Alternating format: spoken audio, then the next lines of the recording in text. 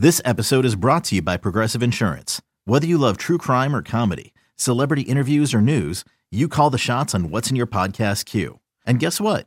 Now you can call them on your auto insurance too with the Name Your Price tool from Progressive. It works just the way it sounds.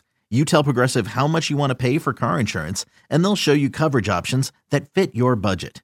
Get your quote today at Progressive.com to join the over 28 million drivers who trust Progressive. Progressive Casualty Insurance Company and Affiliates. Price and coverage match limited by state law. It's a new way to lead off your Sunday with conversation, unique perspectives, and your thoughts and questions on the Hometown Nine. It's Twins Today. And a swing and a miss on a changeup. That was masterful pitching from Jose Barrios. I know they know I got a great curveball, so they're looking for.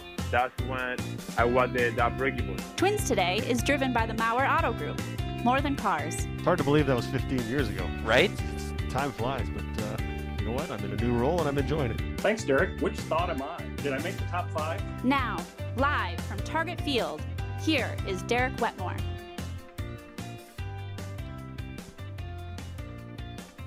Hello, good morning. Good to be with you, Twins fans. This is Twins Today, driven by the Mauer Auto Group, More Than Cars. I'm your host, Derek Wetmore, sitting out here at overcast Target Field. Maybe some better weather coming. Saw a little bit of rain foreshadowed in the forecast, but that was only a slight chance. So we'll hope for a good day for baseball here. Twins Today is with you every Sunday right here on WCCO Radio, 10 to noon on Sunday mornings leading up to Inside Twins, the Edina Realty pregame lineup card, and, of course, we'll have first pitch for you coming up in just a few short hours. This is a super fun show. I'm really looking forward to this one. I think I say that every week, but it's justified. Coming up, we've got MLB insider Mark Feinsand for MLB Network and MLB.com. He also recently released a book. We'll talk to him about his recent piece about the Minnesota Twins as it relates to the trade deadline. Not necessarily a conversation we expected to be having this early in the season, but that's kind of where the Twins are at right now. Playing a lot better baseball lately, so we'll ask Mark about that and how his piece has been impacted by maybe this last week of baseball for the Twins. We're also going to talk with Chris Kleinhans-Schultz, who is with the Cedar Rapids Colonels and does broadcasting for them, also the host of the All Ears podcast, podcast about the Cedar Rapids Colonels, the Twins minor league affiliate, about some of the standout prospects down there, and one that I'm super looking forward to, Roy Smalley. A man who needs no introduction around these parts, but I'm looking forward to talking with Roy a little bit later on in the show. We start the program with 5 thoughts. If you're new here, 5 thoughts is the sort of the excerpt of the week that was. If you watched or heard every single game, these will be familiar to you, but I build off of what has happened on the field and look to what it maybe means going forward for the Twins. And, hey, if you checked out all week, if you were enjoying some of the beautiful weather, some of the great gardening and outdoor weather this week in Minnesota, A, who could blame you? B, don't worry, I got you. I'm going to get you caught up right here with 5 thoughts. And we're going to start with this one from the President of Baseball Operations. I knew his title has changed. Sorry to Derek Falvey. But here's an interesting thought on kind of how the Twins are playing and how he makes it. Number 1. Your record's your record. You are where you are at that moment in time. Like, whatever has happened up to that point is what it is. So you have to reflect that. You can't just shirk that and pretend it doesn't matter. You think your team's better. The record is what it is. I would say that we do still feel the talent, as you're alluding to here, and is like when we are healthy and playing the way we should, we should see more baseball like we've seen of late. But I think that we just need to take this really, I know it's a day-to-day, it's cliche, but it's actually true in our case, where each day or each few days, each series does bring new information for us. That's the voice of Derek Falvey, the president of baseball operations for the Twins, and he must listen to the show. One series at a time, Derek. That's exactly right. That's how the Twins should be treating it. I don't care if it is a cliche. It's absolutely what they need to be doing. You figure out your bullpen matchups, your pitching matchups, your which hitters do you want to give the day. That's been a big thing for the Twins recently, given all the dings that they have on their active roster. Win a series. If you do that once, turn the page, then do it again. And if you just keep doing that, you're going to like where you are, even though this big hole that you've dug for yourself now as we turn towards just about time in the baseball season to start looking at the standings. It's one series at a time, and I thought that was really interesting, the way he's putting it. We are a good team, but the record is what the record is. So that's kind of one of the topics I'd like to get into with MLB insider Mark Feinsand, who's set to join the show at about 10:30 here. So stay tuned for that. Let's move on to number 2. Number 2. Robles needs one more strike to win this game. Twins 6, Angels 3, bottom 7. As he pauses with the leg, gives it a kick, and the 0-2, strike 3 looking, and the ball game is over. Well, that worked nicely there at the end. Robles strikes out Goslin, and the Twins win the game 6-3. Hence Robles with the final out there, and we didn't know it at the time, but it's possible we're going to look back at that moment as a turning point in the Twins season. Still too early to say that, but I'm going to rewind the memory back to 10 days ago, doubleheader in Anaheim. Remember, they had to fly across the country to make up some games that they had lost while they were sort of on a brief pause when there were active COVID infections. That sort of threw a wrench into an already weird season for the Twins, but as they're making those games up, they go out, they split a doubleheader. You don't think too much of that. That's just a 500 record in 2 ball games. But since that time, 7-2 are the Minnesota Twins. And I think it's important to note that they had struggled mightily leading into that in what's being affectionately dubbed Manfred Ball. That is games contested in either extra innings with a sort of forced runner added to second base, invented out of whole cloth, or double headers that last 7 innings. And I understand why they're doing both of those rules, but the Twins can't be very big fans of those kinds of contests this season. Big win for the Twins, and like I said, including that one, 7-2 since in Manfred Ball. Number 3. So he's going to go and actually work on a few things in the bullpen, getting to his glove side better and more consistently. That slider of his, it's a real weapon. It's been an inconsistent weapon this year, more so than it has been in the past. So both the physical aspect of syncing up his delivery, but also the mental aspect of really focusing each pitch out there, getting him to the point where he returns not just as the old Cody Stashak, but as a better version of Cody Stashak. That's what we're looking for. That's Twins manager Rocco Baldelli explaining the move to send out Cody Stashak and as sort of a reset, as he called it. Big weapon for the Twins for a couple years, kind of quietly a big weapon for them in their bullpen, unsung, unheralded kind of guy, but because he doesn't have huge velocity, but the fastball plays. The slider definitely plays. You just heard Baldelli talking about that. It's a loss for the Twins. Obviously, he hadn't been pitching well, so I'm curious to see what takes place in this reset, how long it takes for the Twins, and I have no information on this, but if the Twins would need to supplement that group out in the bullpen. They did add Juan Minaya to the active roster this week, so they have another arm out there. But Cody Stashak was an arm they were probably counting on to get some big outs for them this year. Be very curious to see how that one plays out. Speaking of which, bad month for Twins slugger Josh Donaldson, but I kind of got 2 sides to this coin for thought number 4. Number 4. No balls and 2 strikes, 8th inning, and the pitch, a swing and a pop-up. Infield, right near second base, Mondesi, Alberto there. It's Mondesi calling and catching. And the Twins add 1. We're looking for more and leave 3. Josh Donaldson popping out there with the bases loaded, and this sort of is capping off a down month for the former AL MVP. His batting stats coming into Sunday's contest here, he's hitting 198 this month with a 303 on base, slugging 363 because he's got 3 homers in 109 plate appearances. That's obviously not a good month for a guy that you're counting on big things out of the bat, big things out of the glove, constantly hitting in the second spot in the Twins lineup. So I think given A, his name recognition, and B, his prominent place in a Twins lineup on a team that had been previously struggling, yeah, you're going to notice a slump like that. So that is what detractors might point to. Defenders might say something like this interesting stat that I found on Baseball Savant the other day. And if you're into the stats, that's a must-have website. Josh Donaldson this year has hit 38 pitches, more than 100 miles an hour. That sounds pretty good on the surface, right? I mean, he missed some time with the hamstring injury. That sounds pretty good. Of those 38, 24 of them have been in the month of May. So somehow he's smoking the ball all over the field, and obviously his stats are what his stats are. In any case, I am expecting that the Twins are hoping for better things out of Josh Donaldson as the calendar turns to June.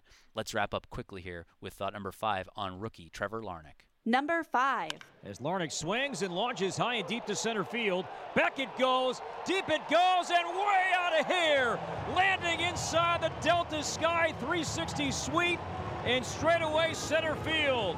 A long home run from Larnach, and this game is even 1-1. Tape measure shot from the rookie. I'm having an issue with something that I've never even had a problem with. I've always been a person to use the center of the field to the left side of the field. And like I said, I got up here and I started hooking everything, missing pitches and pulling balls that are outside. It's something that I've never, ever done before. And I've been trying my hardest to try and get back to using the whole field because, teams are going to adjust. Obviously, they're not going to keep throwing you inside when you're pulling everything. So I'm trying to just make that adjustment so I can, help produce for the team and feel good at the plate because when I'm hooking and breaking my bats and doing stuff I don't normally do, it's pretty frustrating. That the voice of Twins rookie Trevor Larnach. Obviously been impressed with his bat. He had 2 monster home runs this week. One of them Monday out into the Delta Sky 360 suite, the restaurant out there in straightaway center field above the batter's eye.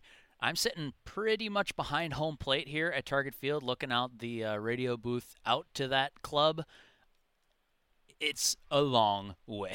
I can't remember the final distance on that one. It was over 450 feet for Trevor Larnach. Hit another monster shot later in the week, and you got to love the bat. I personally really like the attitude, and that's going to be a very crucial factor for the Twins, both Trevor Larnach and Alex Kirilloff, with so many important bats for the Twins, either on the injured list right now or not playing 100%. So I've been really, really impressed with the young man's mindset, and say this, he's second on the Twins in barrels per batted ball event right now, almost 19%, just behind Byron Buxton. That'll wrap up 5 thoughts here. We've got plenty more to come on Twins Today from 10 to noon here with you on WCCO Radio, leading up to Inside Twins and the Edina Realty pregame lineup card, all leading up to first pitch. When we come back, we are going to hear from Radio Revisit, Taylor Rogers and Chris Atterbury. Just kind of fun update from the Twins closers, one of the most interesting guys in that clubhouse. Don't go anywhere. This is Twins Today on News Talk 830 WCCO. Good morning, Twins fans. Good to be with you. This is Twins Today. I'm your host, Derek Wetmore. Twins Today is driven by the Mauer Auto Group. More than cars. Super fun show. I said it last segment as we were going through 5 thoughts. Just a lot of good guests that I'm very genuinely excited to be talking to about Twins baseball. Not the least of which the Twins are 7-2 in their last 9. So that helps a little bit when you're talking about a ball club that's playing really well and taking care of business. We have a Radio Revisit segment here coming up in just a second, but I want to let you know that if you'd like to chime in, get your thoughts on the Twins, or get your questions answered later in the show during Twins Today, you can do that by calling 651-989-9226. If you don't already have that number bookmarked, scribble it down. 651-989-9226. Get your thoughts into us on the Minnesota Twins. But we visit now with Chris Atterbury and Taylor Rogers. Just a fun conversation about how things are going right now on a 7-2 ball club. It's time for our weekly mound visit with the guy who authored this quote. Before there's 2 outs, I try to walk around, keep these big tree trunks loosened up. Big tree trunks, Taylor Rogers. You got to keep the sap running. Is that the case? That's the case. I'm sure the offensive linemen for the Vikings have the same issue. They know what I'm talking about. Tree trunks. I want to talk to you about where this team is right now. A couple years ago, when you guys would walk into a ballpark, and it didn't matter if you lost a couple in a row, which didn't happen often, or if you'd won 8 in a row, there was just a confidence, a swagger. You didn't have to say it. You just, who's Taylor we kicking today? And then last year, you guys kind of had that old man against his teenage kid in the driveway basketball approach where, like, okay, we'll take all your punches and then we'll pull it out in the end. We know we're going to win. There was still that confidence, but it wasn't as pronounced. I feel like some of that's back in the last week. Is that a fair assessment? I'd say so. Yeah, would agree with that. Each year presents different challenges, and that swagger, that camaraderie, is something that you can't force. It just has to come naturally, and then that's the best part about the last couple of years is that was natural. And I think that we're starting to get that natural feeling back. It's not a forced thing; it's just happening naturally. It's beautiful.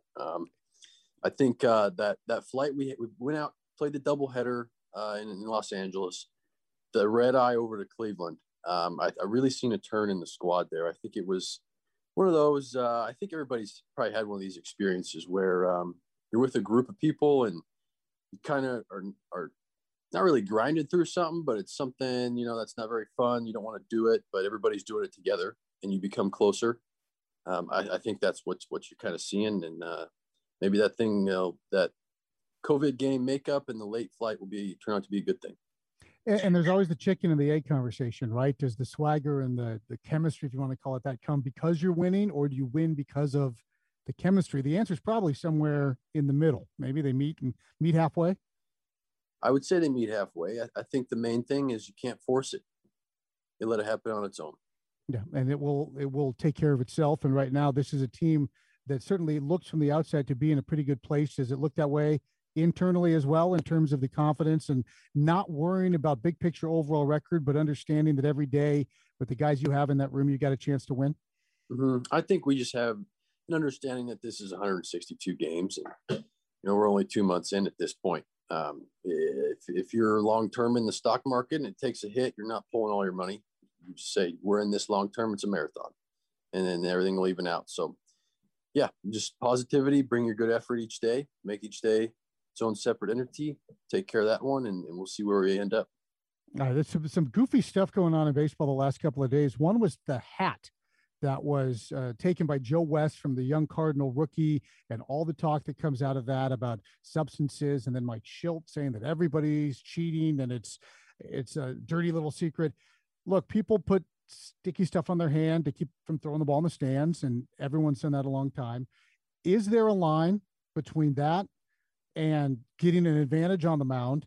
How do you define the line, and how do you go about enforcing that line? Because this seems to me like a bit of a Pandora's box has opened up. Certainly Pandora's box. I think that's what everybody's trying to figure out. What's the line? What can be good? What can be bad? Who agrees with what? This is one of those things, Chris. It's not going to get taken care of tomorrow. Certainly not next week. I think it's something, kind of sit back, gather all the information you can about it, and just see what happens.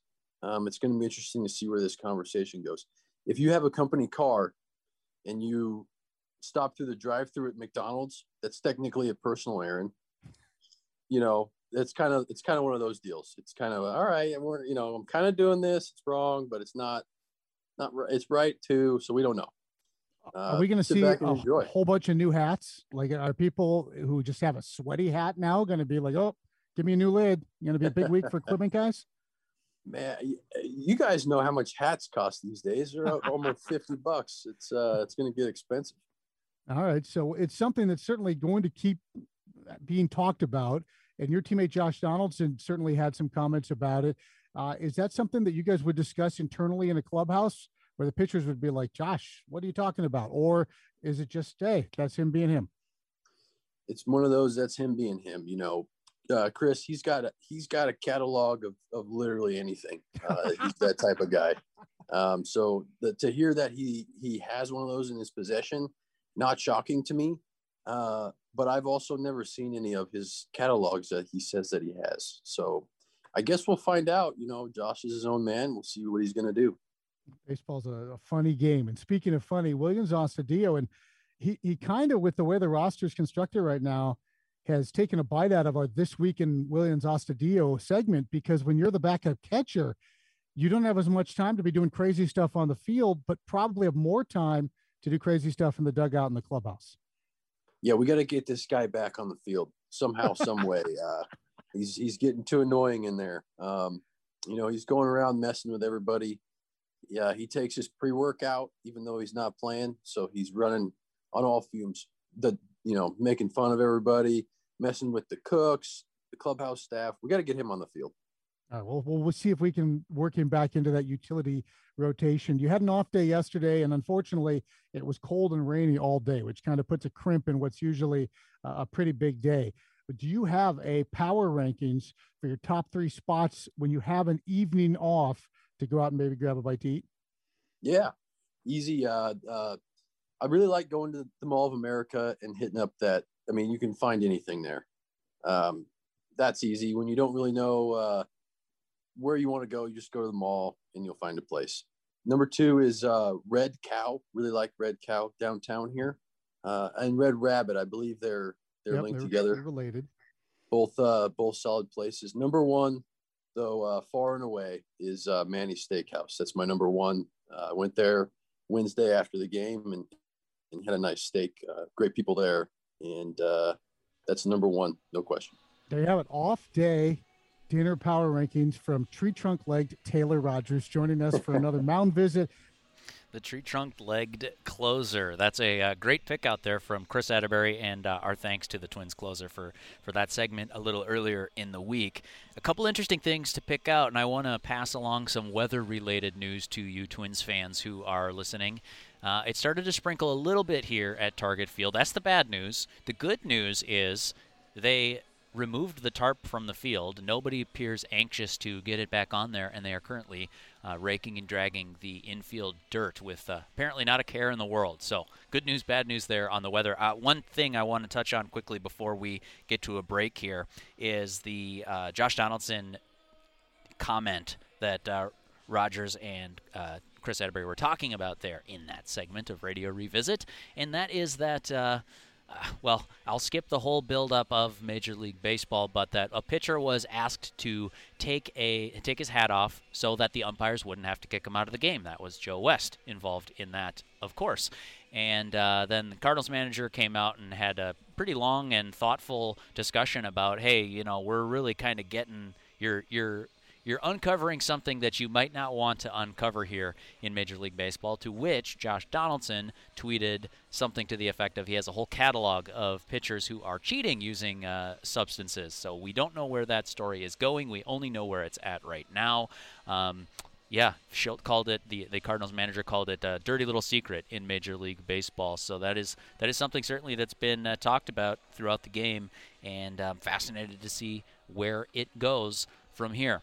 We've got to get to a break now, because on the other side of this, we're going to be talking with MLB insider Mark Feinsand. He wrote a piece recently about the Minnesota Twins in which he talked to Twins GM Thad Levine about where the Twins stand as it relates to the MLB trade deadline. That and more Twins talk coming up on Twins Today. I'm your host, Derek Wetmore. You're listening to News Talk 830 WCCO. Welcome back to Twins Today, driven by the Mauer Auto Group, More Than Cars. I'm your host, Derek Wetmore, and we're thrilled to be joined now by a special guest. He's the executive reporter for MLB.com, MLB Network insider, and co-author of the book Mission 27, an inside look at the 2009 World Series champion Yankees. He is none other than Mark Feinsand. Mark, thanks for making some time for us today. Introducing me as somebody who wrote a book about the team that knocked the Twins out in 2009 is probably not going to make me all that popular with your listening audience. That's for sure. No kidding. Why I wanted to talk to you today, Mark, was you recently wrote a piece on the Minnesota Twins and their sort of slow start to the season here in 2021 about the trade deadline. And some people might think a little early to be talking about that, but you talked with GM Thad Levine about that very perspective. Can you share with our listeners and Twins fans sort of where the Twins are at and how they're thinking about it right now? Yeah, one thing Thad said to me was early in his career, he learned a lesson from Billy Beane that he's always kept with him, which is you use the first 2 months of the season to assess your team. You use the second 2 months of the season to make necessary changes. And then you spend the last 2 months of the season sort of sitting back and watching it all play out. And by that motto, the first 2 months of the season have not gone well for the Minnesota Twins. And so Thad and Derek Falvey are in a spot now where they need to decide sort of what their best path forward is. They know obviously they need to win a bunch of games to get back in this race. And I think there is some feeling that they believe in the team they have as being good enough to do so. That said, they don't want to get stuck in that middle ground where you're sort of chasing after a playoff spot, missing the opportunities to improve your team by making some trades, and not sort of really looking ahead to next year or doing what you need to do for this year. So, I don't think it's going to happen anytime in the immediate future. Like, I don't think we're going to see a fire sale in the next week or two. But I do think that if things don't turn around for the Twins by mid to late June, there's a good chance that the Twins are going to make some moves. The sense I got from reading your piece, Mark, was that similar to what Derek Falvey has said in public comments, and Thad Levine, basically, I mean, these two guys are in such lockstep, was that, hey, we think this is a good team, but also the clock is ticking. Thad sort of acknowledged that. What do teams around the league think about the Minnesota Twins, what I perceive to be a talented roster, but it's gotten off to a rotten start? Yeah, I think they believe the Twins are better than their record indicates. You look at a team that's won the division in the AL Central the last couple of years, had real high expectations. If you look at the teams that are off to bad starts, and you're talking about teams like Baltimore, Detroit, Texas, Pittsburgh, Arizona, Colorado, none of those teams came into this year really with big expectations, right? Those are teams that were probably picked towards the bottom of their respective divisions coming into the year. The Twins were a team that everybody expected would compete with the White Sox and possibly the Indians for that AL Central title. So I think their season's probably more disappointing than any of these other teams because of where they expected to be. That said, they do still have a good roster. Teams, like I said, believe that the Twins are better than their record indicates. Nobody goes into a series of the Twins and says, oh, well, this is going to be 3 easy games. They've had some bad luck at times, and I know teams don't like to point to luck as being that big of a factor, but you look at some injuries, you look at some COVID situation they had, you look at the general sort of atmosphere in Minneapolis for a few weeks earlier this season, around the Chauvin trial and sort of everything that people were dealing with, as you know, living in that city. It has not been a normal year for the Twins. And unfortunately for them, the record reflects that. It's not too long ago. We remember the Washington Nationals started 19-31 and won the World Series.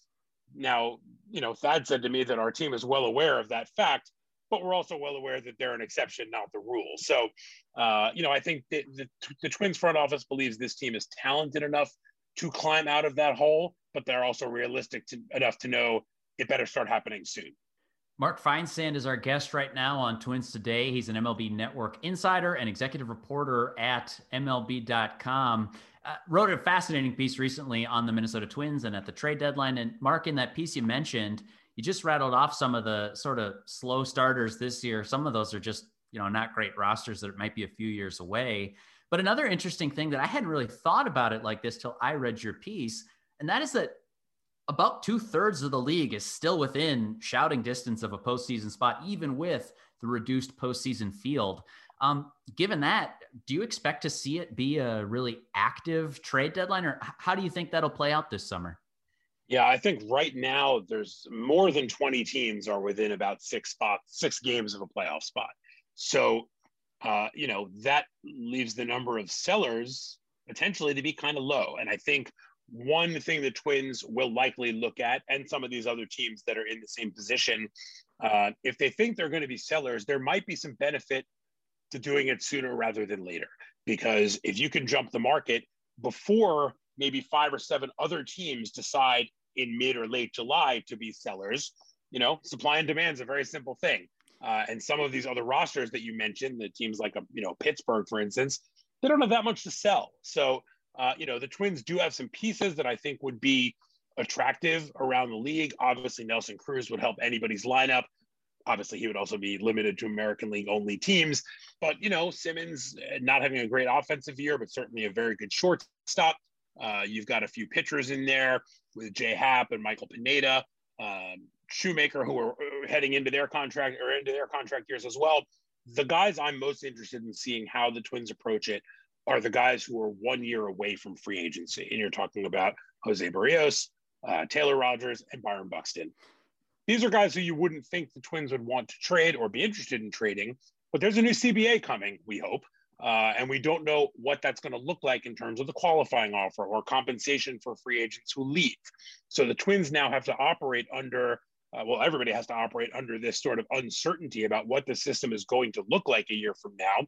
And a team like the Twins, if they don't think that they're going to be able to re-sign Berrios to a contract when he's a free agent, he's got a lot more value with a year and a half left than he would with a year left or a half a year left if they were to trade him in the offseason or next summer. So, to me, players who have an additional year of control can factor into 2 pennant races for a team that acquires them. So I think, I'm not saying they're going to trade any of these 3 guys, but I don't think it's out of the question that they trade any of these 3 guys either. It's a fascinating pivot point, fascinating summer. Rogers, Berrios, Buxton, those are guys who would really help, as you mentioned, in those 2 pennant races. I want to ask you, just to flip this final question for you before we let you go, Mark. Could you see the Twins going on that run with some of the talent they have on their roster? Like I said, if they get Buxton back, they got Josh Donaldson, Nelson Cruz in the middle there. Could you see a sort of Washington Nationals-esque run to the postseason for this Twins group? I don't know why not. I mean, the Central is a good division, but there's no, monster team there. The White Sox are off to a very good start. They've had a couple of major injuries though, right? Luis Robert, Eloy Jimenez, both gone for the year. And you just don't know. Things happen. If the Twins can, let's say over the next 2 weeks, put together a nice run where they can, climb back towards 500, I think anything's possible. And I think you're going to see the front office sort of watching very closely over the next 2 to 4 weeks, maybe reassess things come, June 20th to June 30th, where you've got a month till the trade deadline, and then sort of decide where they stand and how they want to proceed. But look, this team had a lot of expectations coming in the season. There's a reason for that. They have a lot of good players. They've won the division 2 years in a row. They've got that experience to fall back on. So I don't put it out of the realm of possibility that they could climb back into this thing and contend. It's going to be tough. It's going to be a long road, but I think anything's still possible. They've got their work cut out for them, that's for sure. That's the voice of Mark Feinsand, MLB insider and author of the book Mission 27, about the last Yankees World Series team. You can find out more about that online or follow him on Twitter at Feinsand, Feinsand. Mark, I cannot thank you enough for making the time for Twins Today. Appreciate you coming on. My pleasure, anytime. You're listening to Twins Today, driven by the Mauer Auto Group. More than cars, more talk about the Minnesota Twins. When we come back, you're listening to News Talk 830 WCCO. 2 balls, 2 strikes, 2 out. The pitch. Swing and a miss, and Luano strikes out. 5 Ks in a row for Canarino, who strikes out the side in the second. Pitch on the way. Got him looking. Strike 3 called. And Matt Canarino has struck out 7 consecutive batters. Welcome back, Twins Today, driven by the Mauer Auto Group, more than cars. I'm your host, Derek Wetmore, out here at now still overcast but no longer raining Target Field. We've got a busy Sunday of baseball for you. Twins Today takes you up till noon. Then we've got Inside Twins in the Edina Realty pregame lineup card, all leading up to first pitch at about 1:10. We're joined now by the voice you just heard. He is a broadcaster of the Cedar Rapids Colonels and host of the All Ears podcast. He is Chris Kleinhans-Schultz. Chris, thank you so much for coming on Twins Today. Thanks for the invitation. Great to be on. No, the pleasure is all ours, and I want to start with the guy who was being remarked about in that clip because he is a remarkable young Twins prospect, Matt Canarino. What have you seen from him so far in this young season? I love what Matt Canarino has out there, and it's not just the stuff. He's got that low to mid-90s fastball, some really good breaking balls, including that slider. But beyond that, it's also just what you see him do between pitches. We've talked about Matt Canarino as having some of the best control among pitchers in the organization, but you watch him physically, it seems like it's a struggle just to contain all the energy that he works with because of the struts we see after the strikeouts. And he's also in the habit of sprinting on and off the field. He can even leap over not just the foul line, but the entire dirt pace line between the mound and the home dugout. So he's just so fun to watch in so many different ways. And it's been a pleasure to have him back at Cedar Rapids after getting a taste of him in 2019. Well, he's channeling some of that energy into his performances on the mound because it's been an impressive debut, or at least a start to the season here in the minor leagues. Do they have any kind of special plans for him? Anything that you're aware of, Chris, that I don't want to forecast anything here necessarily, but he seems like a guy who could potentially climb the minor league ladder when he's ready. Oh, absolutely. Certainly his individual performance, especially coming off back-to-back 10 strikeout performances, I would tell you that he seems like if he's not ready for Double-A yet, that he probably would be soon. And then it, of course, just depends on whether or not there's an opportunity for him to jump into the Win Surge rotation. So without knowing for sure how things are going, we know the tools are there for him to possibly move up quickly, but we'll certainly enjoy him for as long as he's still here. Love it. That's some great insight on Twins prospect Matt Canarino. The voice you're hearing is Chris Kleinhans-Schultz, who's kind enough to join us. He is the play-by-play broadcaster for the Cedar Rapids Colonels and host of the All Ears podcast. Chris, I want to take a left turn here for a second. You and I have not met except for online, and I would love to introduce you to this audience of Twins fans. Tell us about yourself, how you got into the chair that you're sitting in right now. Well, I've been the voice of the Cedar Rapids Colonels, or at least a primary voice of the Colonels since 2016. We also had people like Morgan Hawk who were here for several years and did an absolutely phenomenal job. I've been in minor league baseball since 2013 overall, with previous stops in Bowling Green, Charleston, and Jackson, Tennessee. And since I've been here with the Colonels, it's been lead voice as a broadcaster, stat packs, game notes, game recaps, and all the other fun stuff that'll come up. And plus, in a year like this, the Zoom post-game press conferences, and like any minor league season, tarp duty when necessary.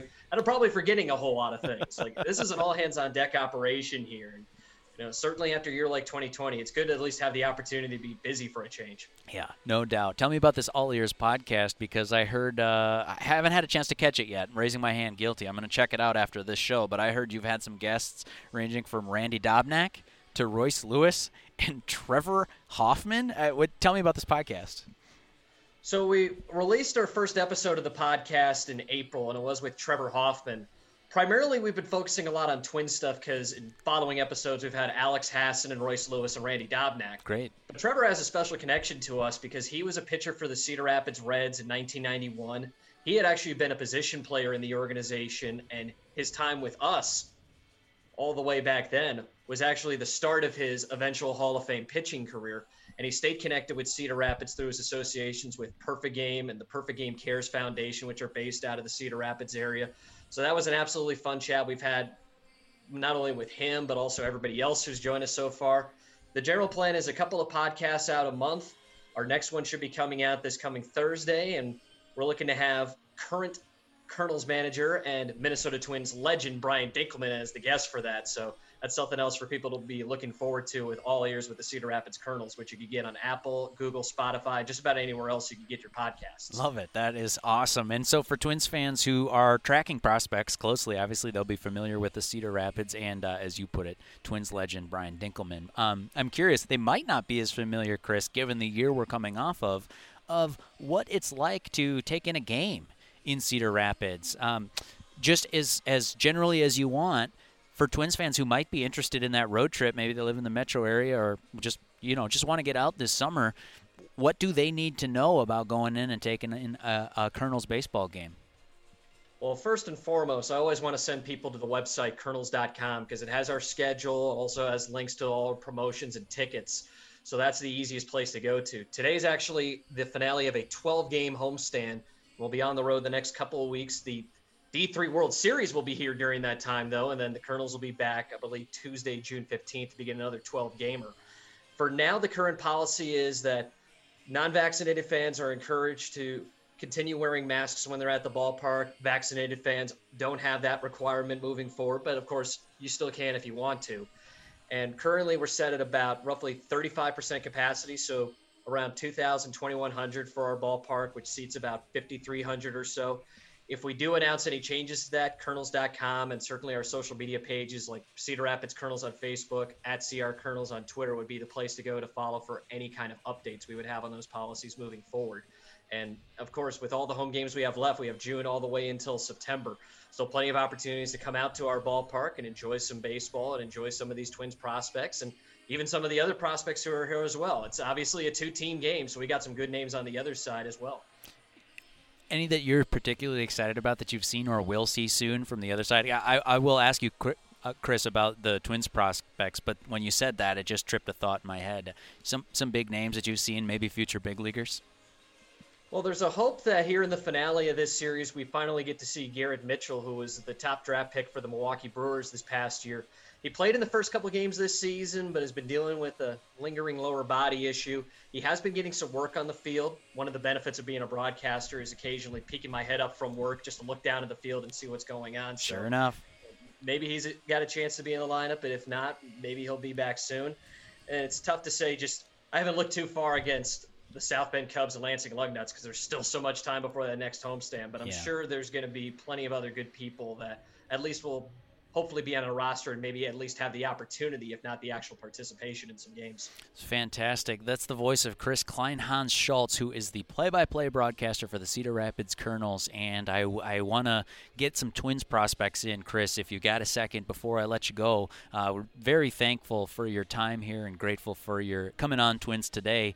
We talked about minor league pitcher of the week, Matt Canarino, earlier, but the Colonels also boast the minor league player of the week down there too, Matt Wallner, who I was looking at the stats page earlier, 1,000 OPS in this young season.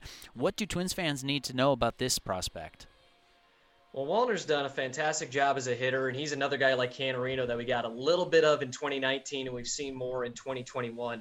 Solid hitter, solid defensive player with a great arm, primarily plays in right field. Unfortunately, he did recently land on the injured list with a right wrist issue.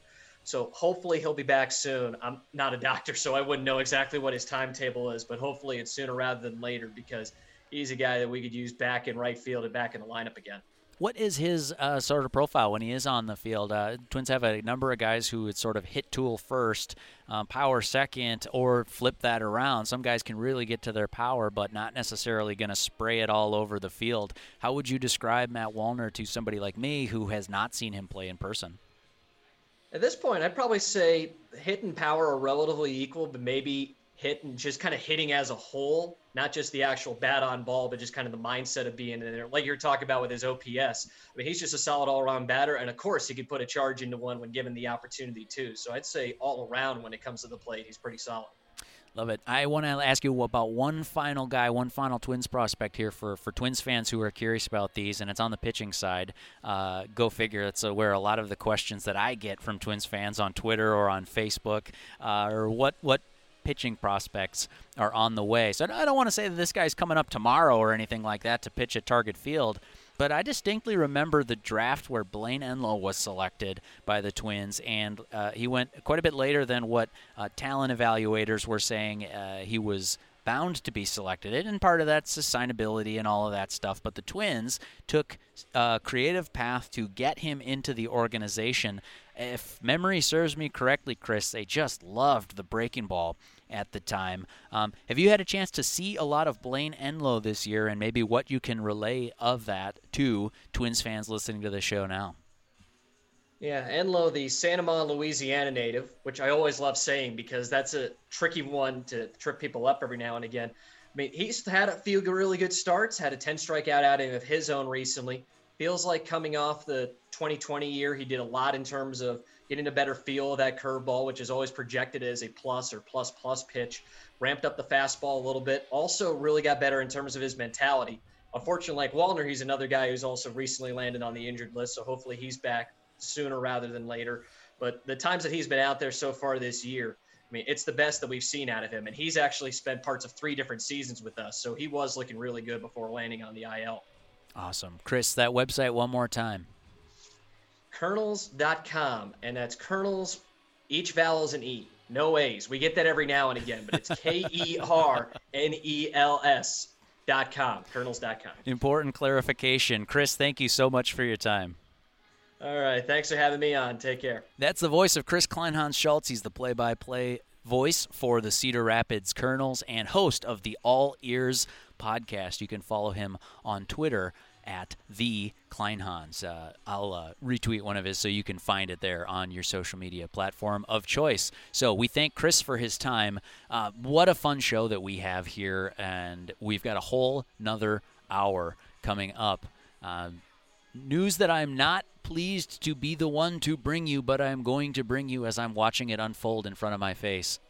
The tarp is being unfurled on the field as some rain starts to come down here on Target Field. But the show will go on here, no doubt about that. Hour 1 featured MLB insider Mark Feinsand, featured play-by-play broadcaster of the Cedar Rapids Colonels, Chris Kleinhans-Schultz. We are just loaded in the second hour, too. It's going to be my distinct pleasure to talk with Twins All-Star, national champion, current Bally Sports North broadcaster Roy Smalley coming up on the other side here at 11 o'clock. And this show is going to lead you right into Inside Twins, and then the Edina Realty pregame lineup card, and then, weather permitting, I'll update you if I learned anything new, but first pitch at 1:10. Full morning of baseball programming for you. And if you miss anything on Twins Today here, driven by the Mauer Auto Group, More Than Cars, you can always check the podcast. Go just search wherever you search for podcasts and look for Twins. Or you can even search, I've done Inside Twins before, and it pulls it up. It's on the same feed as that podcast there. You can catch anything that you may have missed today or in past weeks. On the other side of this, as I mentioned, we got Roy Smalley coming up. We're going to talk a little bit of Twins baseball. Probably some storytelling involved there, too. And, gosh, just what a difference it is coming to the ballpark each day when the Twins are 7-2 in their last 9 games. That's all coming up on Twins Today, driven by the Mauer Auto Group. I'm your host, Derek Wetmore. You're listening to News Talk 830 WCCO. Welcome back to Twins Today, driven by the Mauer Auto Group, More Than Cars. Once again, live from Target Field, here is Derek Wetmore. Here's the set, the 2-strike pitch. Swing and a little pop-up back into shallow left field. Washington, the shortstop, under it, and the game is over. Roy Smalley has made the final out here at Metropolitan Stadium with a pop-up to the shortstop, UL Washington, back in shallow left field. Oh, this is Twins Today. He's getting up to walk out of the room. This is Twins Today, driven by the Mauer Auto Group, More Than Cars. I'm your host, Derek Wetmore, and I have the distinct pleasure to be joined now by Twins All-Star, former national champion, shortstop and switch hitter, now Bally Sports North broadcaster Roy Smalley. Roy, thanks for joining Twins Today. Well, I was going to say it was a pleasure, but I don't know. We're not getting off on the best foot here. You're not so sure anymore. See, that's what I thought when I heard, Roy, that we were going to be playing that clip. By the way, not my choice. I'll throw the producers under the bus for this one, absolutely. There's got to be a story behind that, right? The final out at Met Stadium? That's all the story I need. Okay. The whole story I need to forget. That's just fine. No, I knew that there was a chance. I was up there with the bottom of the ninth with 2 out, and I'm either going to make the last out or I'm going to get a hit. So I thought, well, it's the last game of the season, and what do I care if I get a single? I'm either going to make the last out or I'm going to hit the ball out of the ballpark. I was just going for it, right? And I got a pretty good pitch and just missed it, got under it, and popped it up. So it was the former, not the latter. I appreciate the approach, though. I love the mindset that went into, hey, my numbers aren't going to change that much unless I put another homer on the board. Well, we'd be talking about, last game of the year, you hit a home run, in the second to the last at bat or whatever. It'd be totally different. So I'm fine making the last out, trying to hit a home run. I'm fine with that. That's exactly right. That's the voice of Roy Smalley, of course. You can catch him on the TV broadcast, Bally Sports North. He's doing color analysis with Dick Bramer, of course. And rough start to the Twins season, Roy. I want to talk to you about some of this because they're playing, to my eye, I know their last place team, Baltimore Orioles, and, the Kansas City Royals have some talent. But this, to me, looks like a Twins team that is playing a little bit better over the last week, 10 days. What do you see from your chair? No question that they're playing better. And, they had – let's just be honest. I think the players and the coaching staff would say the same thing. There was no way to go but up. They were not playing well in the month of April and early May. And it wasn't any one thing. People talk about not hitting with runners in scoring position. They talk about the bullpen faltering a little bit. Maeda hasn't been as good as, anywhere near as good as he was last year. So, it was kind of a whole roster malaise, basically, and frankly, a really good defense had some oops, in the field. So they just were, and this happens with teams often. You just the general malaise of the whole team, and they're starting to come out of that. They're hitting the ball better up and down lineup, and that fixes a lot of things. Boy, when you're not hitting, everything looks lifeless. It's like you got no energy. All that. That's what it looks like. I mean, the players are trying. Sure. You know, they're trying to generate it, but really, when this club has 2 or 3 guys only, any club, 2 or 3 guys only that are hitting, you're not going to have good runners in scoring position numbers because there's just too many guys that aren't hitting, and the lineup turns over, and you get the 2 guys that are, and they get on, and nobody else is, and it's really hard. You can look at all kinds of stats, but just generally speaking, the team is a team full of talent that wasn't playing up to it, across the board. I mean, it may be one of the most talented teams that I've seen play as have the results that they had in April, early May. I mean, they've got a lot of talent. That is fascinating, yeah, and I'm glad you brought up the defensive sort of oopsies, because that's been the part. Okay, the bullpen, all right, it's mostly a guy putting in a high leverage spot, and he doesn't get the job done for a month. All right, I've seen that before. That happens in baseball. Right. But I've been shocked by Josh Donaldson, Gold Glove defender, Andrelton Simmons, Gold Glove defender. When you see guys like that, like just boot a ball that you would expect a big leaguer to make, that's kind of surprised me. Roy, when I heard we were going to be talking with you today, I thought, well, this is great. One, I love your insight. You do great work on the broadcasts. Thank you. But 2, okay, I've had big leaguers on the show. We've had national analysts and stuff like that. I've talked to some people who know the game of baseball very well and very much better than myself. But I don't think I've talked to a big league shortstop on the show, Roy. And who better than to analyze Andrelton Simmons and what he can bring to the Twins on his best day defensively? What have you seen from that guy's glove? I think day in, day out, I was really excited to have him come play shortstop for the Twins. And moving for 2 reasons. First of all, a terrific defensive shortstop. I thought that was going to make the team better. And moving Polanco to second base, I think it makes the team better. I think Jorge Polanco's got a chance to be Gold Glove caliber second baseman. And the reason I think that is because of the things he does well. He's steady on the ball hit at him. He's really good. Is very athletic. He's good at dive plays, right? So, and second base, that's what you do over there. Yeah. It's the play is either almost ridiculously easy, or you're making a fully extended play, a dive range. play of some kind. Yeah. And he's good at that. And from second base, you can get up and you have time to get up and throw somebody out. And he's got a great accurate arm from underneath. So turning double plays, making dive plays and getting up and throwing. He's got arm strength from funny positions that is going to be real good. So I really like that. Now to your question, Andrelton Simmons, I mean, they're day in, day out, I don't think there's anybody any better at shortstop. I think he's terrific. He's had a couple of, when I say oops, there have been a couple of errors that he's made that have been head scratchers, because it's almost careless looking, and I don't know that that's what it was, but he's lobbed some throws over to first base, that had bounce in the dirt, and then the first baseman doesn't catch it, and it's an error. He's missed a throw or 2 out at second base, and he's kind of said, well, he's way too good for that. So, but I will tell you that you're involved in so much at shortstop. There's I read one stat at some point in time that a shortstop is involved in 70% of the plays over the course of the season. He touches the ball 70% of the time of a ball put in play. It's just some ridiculous number. Wow. So and not all of it is high leverage. I mean, sometimes it's just receiving the ball back from the outfield on a single or whatever it is. But you get most of the ground ball action by definition of where that position is. And you have double plays, turning. You have relays. There's all kinds of stuff that shortstop's involved in, and you're going to make some errors. I mean, shortstop's you're just going to suck up some errors. Yeah. That is just the way it is.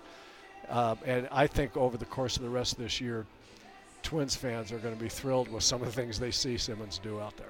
Simmons at short, Donaldson I mentioned at third. Hopefully get Buxton back before too much longer. This was kind of supposed to be a calling card of the 2021 Twins. Just an amazing defense all around. I was asked earlier, what is the personality or the characteristic of this team going to be? And I said, I'm going to go out on a limb. I'm going to say it's going to be defense. More than hitting, more than pitching, whatever it is. And it hasn't been all the way there yet, much because of Buxton not being in. Sure, there. Anything. And Polanco has not played every day. His ankle's still bothering him a little bit, and he's starting to come around. And Donaldson early in the season got that hamstring. So it's been a weird year. Every team gets injuries. Every team's getting more injuries these days than I've ever seen before. It's mind-boggling. Do you have a theory on that? I mean, it's up everywhere. It is everywhere, and I haven't got a clue. Okay. I really don't. I mean, they're doing everything they can that they think will be good for preventing injuries, like not pushing guys real hard in spring training and giving them days off during the season, all that. But that doesn't seem to be an indicator. So I don't know. I follow the Twins most closely. I kind of get in this bubble a little bit, but then every time you cast your eye out to another team and, they just lost a star. They lost 2 pitchers in 3 days. It's amazing. All around the game of baseball. So, the Twins have that to stand on a little bit, but also they would be the first to acknowledge, Roy, that, it's happening everywhere. Little Birdie tipped me off on this, Roy, yesterday on the broadcast. I saw Ken Hrbek was featured. I saw his Bloomington's proudest son, I might point out, as a Bloomington guy myself. You teased that you had a Kent Hrbek story that was appropriate for air, but that you just didn't have enough time for. I got a few minutes here. Do you have a story that you can share about Kent Hrbek? It's Herbie was such a great teammate, such a great guy, and I don't know how much people know about how funny Rex is because he's got just a great wry sense of humor and I don't even know why I said that about the story because I looked at him, I said, and I looked at him, I go, and this story just popped into my. I mean, he made me laugh just looking at it. It made me laugh. Sure. And just because it reminded me of his sense of humor in this story. So I will tell you, it's it was back at the Metrodome, and there was a big deal being made about the baseballs being juiced. Okay. And it was in that era, right? Sure. And Herbie was going through a rough time, and I mean, really, really slumping, and he's obviously cranky about it, and not feeling great, and in this juiced ball era, at least they thought it was. There was a reporter that someone came up to him in the clubhouse and said, "Ken, do you mind if I talk to you about?" And Herbie looked at me and goes, "What are you gonna talk to me about?" And the guy said, "Well, nothing, personal. I just want to know what you think about, whether you think the balls are being juiced." And Herbie looked at him for a couple of seconds, said, "So what, does it look like my 2 hoppers to short are getting there faster now?" Or 2 hoppers to second base. Yeah. And it just made me laugh. It's just such a classic Herbie story. Yeah, he is a quick wit that I think is the thing that you say maybe flies under the radar a little bit. For sure. With some of his hijinks. Roy, I can't thank you enough for the time. It's great getting to talk with you. Love following you on Twitter. It's at Roy Smalley 5, is that correct? Where people can find you there. Yep. If you're not already following him, you should be. And check him out on the broadcast today on Bally Sports North. Roy Smalley, thank you so much for your time. Thanks, Derek. Pleasure. You're listening to Twins Today, driven by the Mauer Auto Group, more than cars. I'm your host, Derek Wetmore, here at Target Field, where there is some tarp hijinks going on, but we'll keep you updated on the weather as we learn more. Coming up on Twins Today, I am talking to the woman who founded Project Success, a nonprofit partner of the Minnesota Twins who strives to help kids dream about their future and to give them the tools they need to help achieve that success. All that and more Twins baseball talk coming up next. You're listening to News Talk 830 WCCO. Twins Today is driven by the Mauer Auto Group, more than cars. I'm your host, Derek Wetmore, welcoming into the show now from the Mauer Auto Group, our friend Jeremy. Jeremy, how's it going today? It's going great. How are you doing today? I'm great. Thank you. Thank you for asking. And boy, start of summer, exciting time for you guys. I already know what we're going to talk about today because you guys have a big sale coming up. Yeah, it's a huge sale coming up, but you know what? All we got to talk about the boys of summer. It's actually summer now, and we got some home games, and everything's going awesome with the Twins. Yeah, I love it. So Jeremy, tell me about this sale though, too. Since you became a friend of the show, this is the biggest event that you guys have done. Yeah, this is our biggest event of the year. We teased it a couple months ago. This is our event at the Anoka County Fairgrounds, and we are bringing all the inventory from all the stores and all the salespeople, and every bit of everything we have is going into this fair. You guys are pulling out all the stops from what I understand. Yeah, we took over the whole entire fairgrounds. We're going to bring all of our inventory there. And what we're going to do is we're going to have our biggest sale of the whole entire year going on from Thursday, Friday, Saturday. That's June 3rd through the 5th. But what we're going to do a little special this year is on Wednesday, we're going to have a buying event. We're going to buy your car. So it's a little bit, we're going to flip it around. And then, if we give you a good enough value and you want to buy a car, you can use that value on Thursday and come back in and sell it. But on Wednesday, bring your car in. We're just going to buy it from you. So Wednesday is the buying event if people are looking to sell their car to you as the Mauer Auto Group. And then Thursday through Saturday, some of the best deals of the year. Yeah, we're going to be selling all the cars. We've got everything up there. Inventory, like we said, is very tight, but we've got 3 big stores and we've got very large inventory. So all our Chevy inventory is going to be up there. And then all of our used cars, we're going to have over 300 used cars. We've got probably 200 to 250. I mean, we're going to have 500 to 600 cars there. Like I said, we're taking over the entire fairgrounds. We're going to have music. We're going to have food trucks. We're going to have fair food. Everything you can expect in a big event in the summer, we've got it. Give us, if somebody's hearing this or just tuning in to Twins today, maybe the quickest way they can learn about this sale that's coming up this next week, Thursday, Friday, Saturday. Yeah, you just go to any one of our websites. You've got MauerMainChevrolet.com, you've got MauerChev.com, and you've got MauerBuickGMC.com.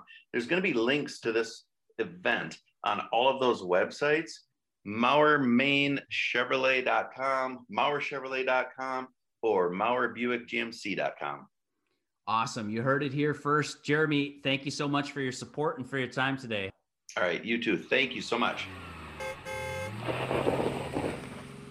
Welcome back to Twins Today, driven by the Mauer Auto Group, More Than Cars. I'm your host, Derek Wetmore, and we invite to the program now a very special guest who's the founder and executive director of Project Success, Adrienne Dirks. Adrienne, thanks for taking the time today. Well, thank you, Derek. I am so excited to be here. We're excited to have you, excited to talk about this story. And I want to set a couple of things for listeners right off the bat. What is Project Success and who do you serve? So Project Success is a youth development organization. We, in January, turned 27 years old. We have been working with Minneapolis Public Schools 6th through 12th graders for 27 years. We work with students and their families to help students dream about their future, help them take steps to get there, provide experiences and activities of excellence to help students gain tools that will take them through the rest of their lives. So I always say it's about creating experiences and workshops and tools to help students think about who they are, explore what's out there in the world and what they want to do in that world. And I'll just say, Derek, we believe students have it all inside them. We just facilitate experiences and activities that help them create the future they want for themselves. I love that. I love the mission, and I want to dig into it in a second. But first, I'd like to set for the listeners. This is a Twins show. We're getting ready for first pitch of Twins baseball here. What is your connection with the Minnesota Twins, and how'd that all get started? Well, I have a lifelong connection to the Minnesota Twins. Just personally, my grandfather listened to every game with the little earpiece in his ear, and you'd hear him say, "Go Twins." So I grew up a big Twins fan and learning baseball from my grandfather. But our connection is really special to the Minnesota Twins and to the Pohlad family. Project Success from the very beginning, when I started it when I was very young, was about dreams. As a young person, I thought, what if young people could dream about their future from an early age and then take time and years to explore what those dreams were and how to make those dreams a reality? Well, that relates to the Pohlads because when we were just a newer organization in our first 5 years, and the Pohlad family and the Minnesota Twins were supporters. They came to us and said that the three sons want to do something special for Carl's 90th birthday and want to help organizations build recognition, acknowledgement, and gain individual supporters. So we're going to give an event, and they surprised Carl with this event. And they said it would be a one-time event. And we're now in our 17th year of events with the Minnesota Twins. And it's made our dreams come true as an organization in working with kids. But I'll tell you, we have a picture of all of us in our Project Success Twins t-shirts at the Dome, at the Metrodome. We brought 3,000 students and their families, and we celebrated Carl's birthday.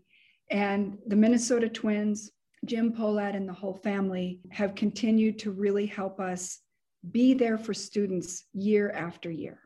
Such an amazing origin story. And congratulations on 17 years now with the Minnesota Twins. The organization is called Project Success, and we're talking with the executive director and founder, Adrian Dirks. So I mentioned I wanted to unpack some of what you do, Adrian, and I'm going to ask you a little bit of a loaded question to do that. With the organization being called Project Success, tell me, what does success look like to you in this case? Well, I love that question. The big picture is a couple things. Success for us is a student that has graduated high school that, because of our workshops and our relationships with their facilitators and our team and our college tours and our trips to the Boundary Waters and our institute certificates. Success for us is a student graduates high school and they know themselves better. They have a plan for their future. They've taken steps towards that plan. And as we all know, plans can change. So they also have really important tools like how to overcome obstacles and self-confidence and knowing how they are special and different and have all those tools in their tool belt to take them through the rest of their lives. That is success. One of the things that inspires me every day and keeps me here every day is, besides our incredible team of 37, many of whom are alumni, who every day work with our 16,000 students and their families. I had an English teacher a long time ago when we started at North High School who said, you may never know your impact, and that's okay, and that's part of being a teacher and part of working with kids. But I will tell you, Derek, every day somebody writes, or we see a story, or somebody who maybe was in the program 30 years ago, but because or 27 years ago, but because we work with students, the majority over 7 years, you have someone write us or call and say, I don't know if you know that our college tours or our workshops were the window to the world for me and have helped lead me to where I have gotten myself today. There's nothing better than that. I mean, it's profound, the difference that you could make in a student's life. And I thank you for the work that you guys are doing. And it seems like a relatively small part of it in the grand scheme of things, but baseball is also a part of this experience. How can baseball sort of help? Well, there's a couple pieces. You know, one of the things we do in Project Success is we use the arts and we use theater as that springboard for discussion, as that what I love is a metaphor for truly being part of a fabric of a community. Well, we know not only in all of our years, but especially today, connection with each other, with families and students, and with community are critical. And fun is critical. And from that first game we came to 27 years ago, if you can imagine handing out 3,000 t-shirts and getting great seats and meeting players and cheering on together. And then our students did the first pitch. They performed at seventh inning stretch. That is about community and togetherness. And it's also about feeling that you're important. You're singing what our kids are singing in Project Success t-shirts and Minnesota Twins t-shirts. So it's the Twins, the stadium, the Pohlad family. They are part of this community and they've done a lot in this community and they continue to do that. And the fact that our kids and families through our partnership get to be part of the games and part of the fun and be on the field and meet players is really special. And they're things that kids will always, and they do always remember. You know, one of the things that I think is really unique about Project Success is our long-term relationships with students and their families. When we start in the classroom in 6th grade, work with all 6th graders in Minneapolis. So you start with a young person when they're 11 and you work with them all the way through high school. That's where greater impact can happen year over year after year. You're taking students on college and career tours that you explored with them, these students whose dreams you explored with them when they were 11. Well, the Minnesota Twins have been that partner for us and for our students.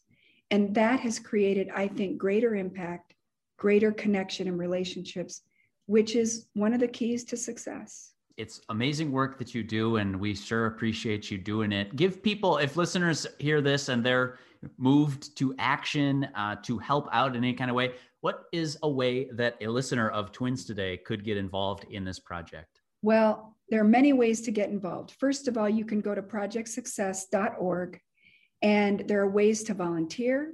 You can donate.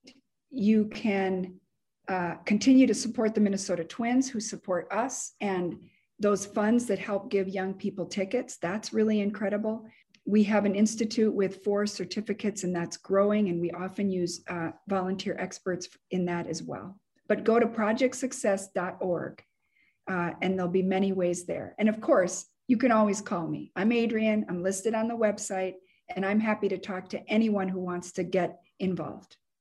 That's fantastic. She's wide open. The website again is projectsuccess.org. The organization is Project Success. Been working with the Minnesota Twins for 17 years now, in their 27th year of existence. That voice is Adrienne Dirks, the founder and executive director. Adrienne, thank you so much for taking the time to join Twins Today. Thank you, Derek. Really, it's been a pleasure. Thank you. You're listening to Twins Today, driven by the Mauer Auto Group. More than cars, more talk about the Minnesota Twins. When we come back, you're listening to News Talk 830 WCCO. All right, welcome back. Twins Today, driven by the Mauer Auto Group. More than cars. I'm your host, Derek Wetmore, sitting out here at Target Field as the weather starts to clear up, and there was much rejoicing. A couple of updates for you, and then we're going to welcome in a special guest for the final 2 segments of Twins Today, all leading up to Inside Twins and the Edina Realty pregame lineup card and first pitch around 1:10. Matt Shoemaker, Brad Keller scheduled to go on the mound today. Big update for you is I don't see the tarp. They look like they're getting the field ready. Trust this for what it's worth. My degree was in journalism, not meteorology, but I think they'll be playing today. The other big update as it pertains to the Twins, Max Kepler to the 10-day IL with that hamstring. You saw him pull up a little bit short and limping after first base in the second inning as he tried to beat out a ground ball. Kepler to the IL. Ben Rortvedt will take his place on the Twins' active roster. If you'd like to get your calls in here on Twins Today, the final couple segments, 651-989-9226. That's 651-989-9226. And we welcome to the show, Twins Today, a very special guest, radio host for WCCO. He is Steve Thompson. Steve, thanks for taking the time. How's it going today? Yeah, good. I'm glad the weather is going to cooperate. It's still a little chilly out there, but it looks like they'll get in the ball game.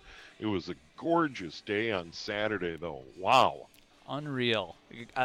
I found it to be a great day, not only to be at the ballpark, but after that, great day to be out in the garden as well. Yeah, no doubt. I have plenty of chores to do this time of year, and I look out my window and I think, yeah, it's going to be a great day to have Corey and Danny call the ball game while I get some work done. Exactly right. You got that exactly right. Well, like I say in the intro there, Steve, not a meteorologist, so don't take my word for it, but it's sure looking promising there out on the field at Target Field. And speaking of promising, too, you've been taking this in just as well as I have. The Twins playing better baseball recently, 7-2 in their last 9 coming into the rubber match today on Sunday. Just a lot more fun when the Twins are performing well on the field. Yeah, there's no doubt about it, Derek. I've been in on Saturdays and filling in for Mike Max and Henry Lake. And, you know, there was a good news, bad news. Good news, it's early in the year. The bad news, the Twins, just about anything that could go wrong has gone wrong. You look at the injuries. You brought up Max Kepler, headed to the injured list. The list goes on and on. Byron Buxton was playing just absolutely MVP caliber ball.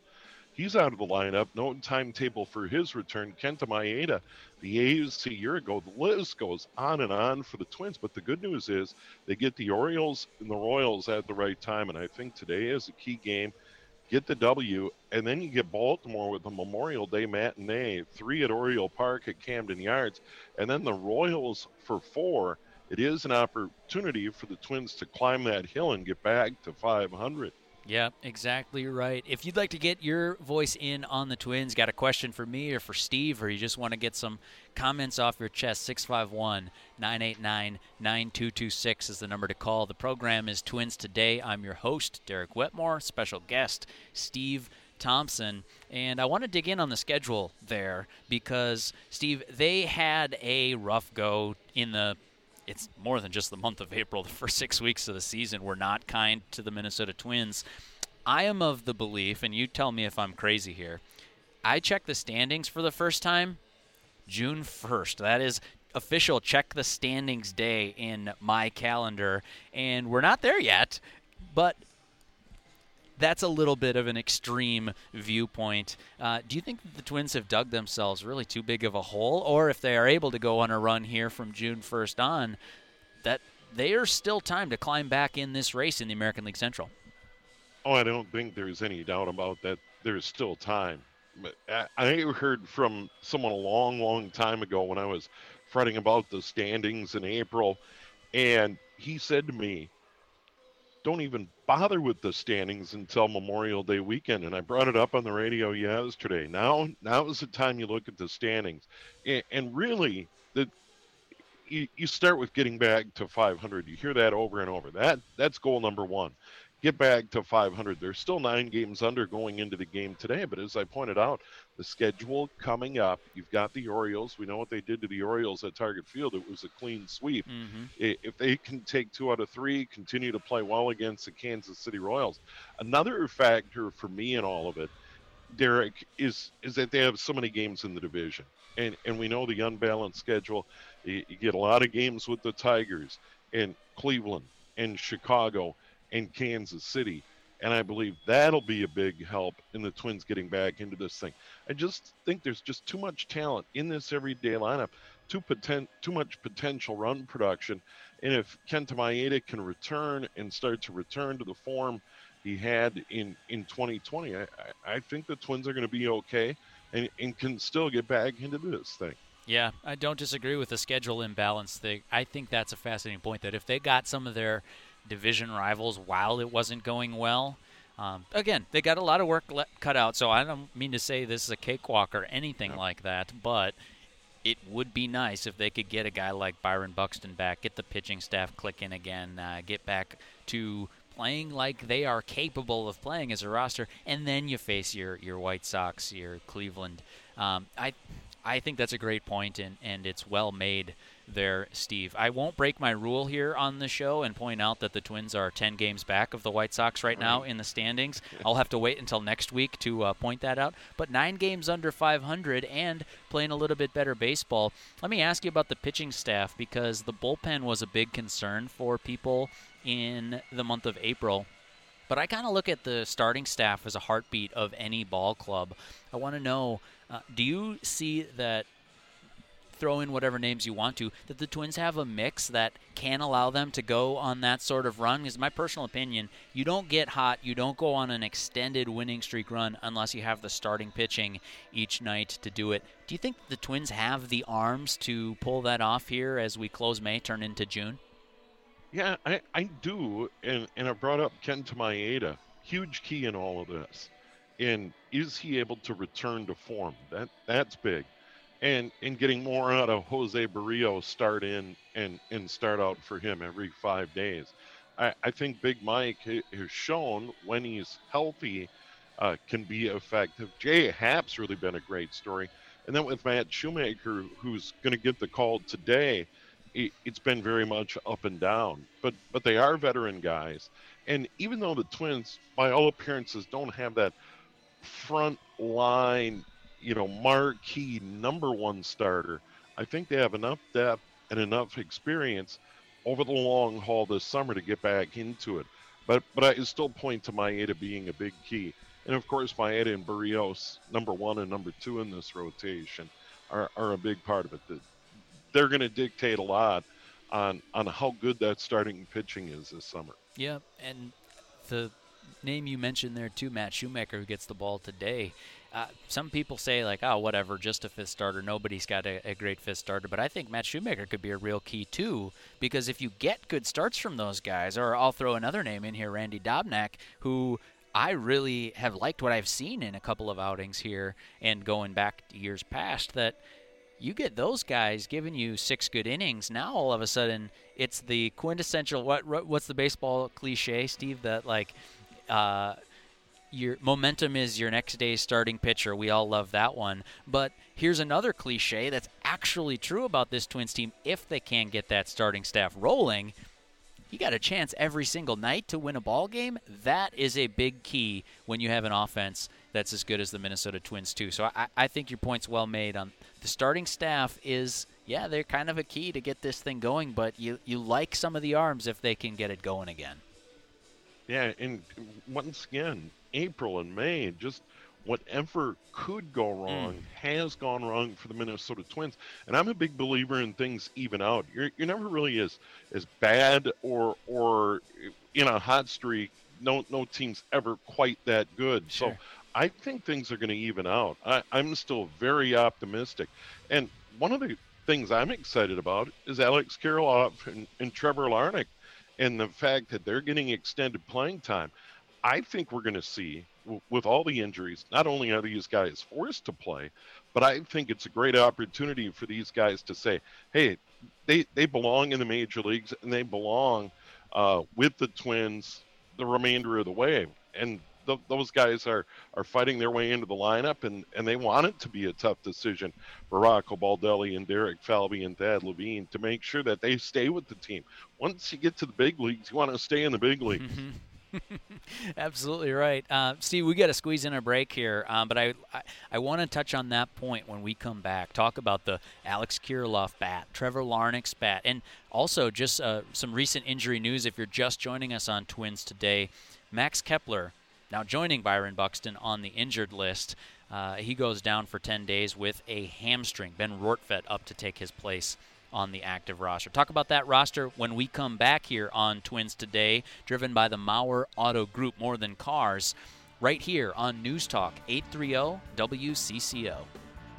Welcome back to Twins Today, driven by the Mauer Auto Group, more than cars. Final segment here as we get you ready for Inside Twins, leading into the Edina Realty pregame lineup card, and it's all leading up to first pitch between Twins and Royals, Matt Shoemaker, Brad Keller on the mound. I'm your host, Derek Wetmore, and we've got a special guest into the show today, Steve Thompson, who hosts the radio show for WCCO Radio. You've heard his voice. You know his name. We'll take your calls in this final segment, too. 651-989-9226 is where you can get in if you'd like to get some thoughts on the Minnesota Twins. And, Steve, before we went to break, you were talking about two of the most promising aspects that I think of the 2021 season. That's Trevor Larnach and Alex Kirilloff. You never want injury to be an opportunity, but boy, it sure looks like these guys are running with the opportunity that the Twins have given them in 2021. Yeah, no doubt. And, it's funny, Derek, Alex Kirilloff was a name we became familiar with in the offseason because there was a lot of optimism that Kirilloff would go into spring training and have a great spring and be the starting left fielder for the Minnesota Twins this year. It didn't pan out that way. And as you pointed out, injuries have brought Kirilloff and Larnach to the major leagues. But you look at what these guys have done throughout their careers to this point, and everything point, to those guys being, a huge part of the Twins' future. And as I mentioned before the break, these guys are saying, hey, the future is now. We want to stay in the major leagues. no disrespect to the minor leagues or AAA or the St. Paul Saints, but they'd much rather be in the bigs and be playing with the Minnesota Twins. And I think now it's their opportunity. If they continue, it's going to make it very difficult for Rocco Baldelli or Derek Falvey or Thad Levine to send these guys out when guys get back from injury. That's ultimately the only thing the players can control. And Larnach hit the home run yesterday. I think he's got 3 on the year. And Kirilloff has shown signs. They hit the ball hard. And once again, they are going to be a big part of this. Question is, are they going to be a big part of it deep into 2021?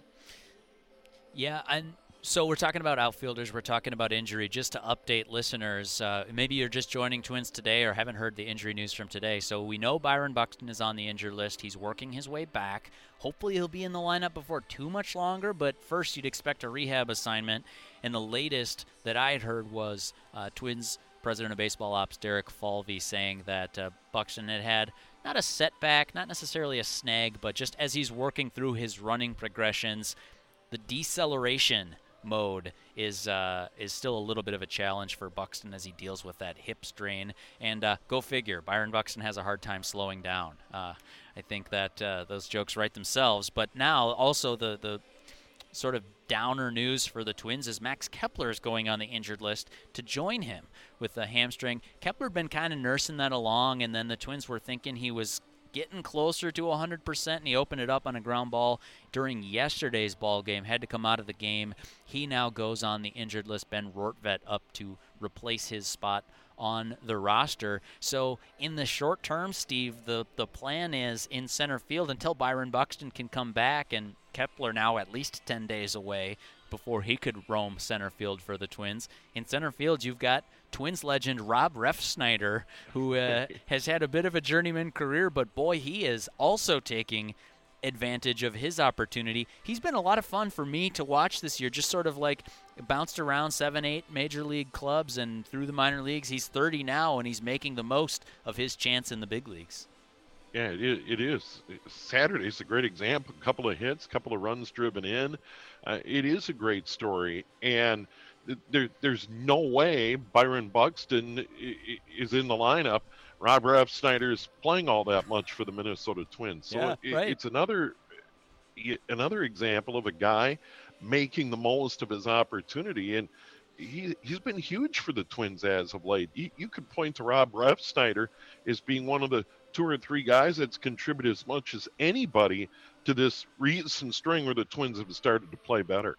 Roy Smalley was our guest earlier on the show, Steve, and he made a great point. And I think, some people will say, oh, that's a cliche. No, this applies. I don't like using cliches, Steve. I don't know if you know this about me, but I don't like just relying on sort of what everybody else says. But in this case, when what everybody says is the truth, I have no choice but to share it. Roy made the point that if you have a great offense that's clicking on all cylinders, it can paper over a lot of cracks on the rest of your roster. So if you're not playing the best defense, or if your pitching isn't what it's been, a great offense will do that. So to that quick point that you made on Refsnyder, he's hitting .381, and he's slugging almost .600 this year. And they're not cheapies. You look at his under-the-hood metrics, too. Rob Refsnyder grades out pretty well as smoking the ball right now.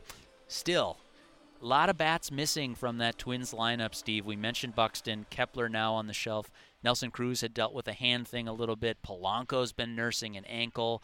I mean, it's just one after another. Where do you see this Twins offense going with some of their big names on the shelf? Yeah, and you can't forget about Luis Arraez as well. Point. Yep, that's right. Figured to be a big factor in Rocco Baldelli's toolbox with this lineup. I think when healthy, this lineup is scary, and they just haven't been there. You keep going back to the first 2 months of the season. Sure, the Twins are 9 games under 500 at this point, but I don't know what could have extra inning games. What a nightmare that was. Yeah. It just seemed impossible, and I think we're starting to head to the norm on that as well. I'm impressed by this lineup when healthy. I think you brought up Byron Buxton and the fact that he still has ways to go. that's a little bit concerning because we know the Twins record with Byron Buxton in the lineup. That's one of those numbers that the regular media, the folks covering the team, throw it out, but it is so important. Byron Buxton means a ton to this team, and getting him back is going to be as big a factor as anything if the Twins ultimately late in summer and into the fall are going to be contending for a spot in the playoffs. That Buxton record's a real thing. That's another one of those. You can't really dismiss that as coincidence when it's been demonstrated so much over the years and you see his value. Steve Thompson is our guest on Twins Today. Got about a minute here, Steve. Earlier on the show, we had Mark Feinsand talking about the Twins as possible sellers at the trade deadline. I'll just ask you point blank. Do you think it's too early to be having that conversation here in late May? It is. I think it is too early. I think you get through this week. I think it's a week-by-week thing. The Twins need to continue to take advantage. Huge rubber game coming up today. Goes without saying. Take another series. Go into Baltimore, and then you get 4 with the Royals. The schedule, it's been well documented, does get tougher on paper as you head into June. It's still a week-by-week thing. I don't think Derek Falvey or Thad Levine and the Twins front office should consider that at all until you get to the All-Star break. And where is this team at the break, and where do they sit in the standings? If the White Sox all of a sudden get blazing hot and win, 10 of 15 or 12 of 15 games and really start to run away, then you can maybe start looking at that. But if the Twins can continue their climb back to 500, there's always a wild card. There's always that opportunity to sneak into the playoffs that way. Love it. That's the voice of Steve Thompson, radio host at WCCO. Steve, thank you so much for taking the time to join Twins Today. Oh, it's been great, Derek. Thanks, and congrats on the show. Oh, thank you. Thanks. We'll talk on down the line, Steve. Yeah, it's a deal. That is the voice of Steve Thompson, radio host for WCCO. I'm Derek Wetmore, your host here on Twins Today, driven by the Mauer Auto Group. More Than Cars. Really fun show today. If you missed any of it, check out the podcast. Mark Feinsand and Roy Smalley joined the show to share some of their unique insights. Coming up, we've got Inside Twins. We've got the Edina Realty pregame lineup card. And we've got Twins and Royals first pitch scheduled for about 1:10. Talk to you next week on Twins Today, driven by the Mauer Auto Group on WCCO. You have been listening to Twins Today, driven by the Mauer Auto Group. More than cars. This has been a presentation of the Treasure Island Baseball Network. Okay, picture this. It's Friday afternoon when a thought hits you. I can waste another weekend doing the same old whatever, or I can conquer it. I can hop into my all-new Hyundai Santa Fe and hit the road. Any road. The steeper, the better. Because my all-new Santa Fe is available with H-Track all-wheel drive, so I can hit the trail without a worry in the world. Heck, with 3 rows and best-in-class rear cargo space, I can pack the whole family in with all our gear. We've got available dual wireless charging for our phones, so we'll never lose touch with civilization, and we won't lose touch with the primordial power of Mother Earth. So which is it? Waste the weekend or do something a little more epic? And conquer it in the all-new Hyundai Santa Fe. Visit HyundaiUSA.com or call 562-314-4603 for more details. Hyundai, there's joy in every journey.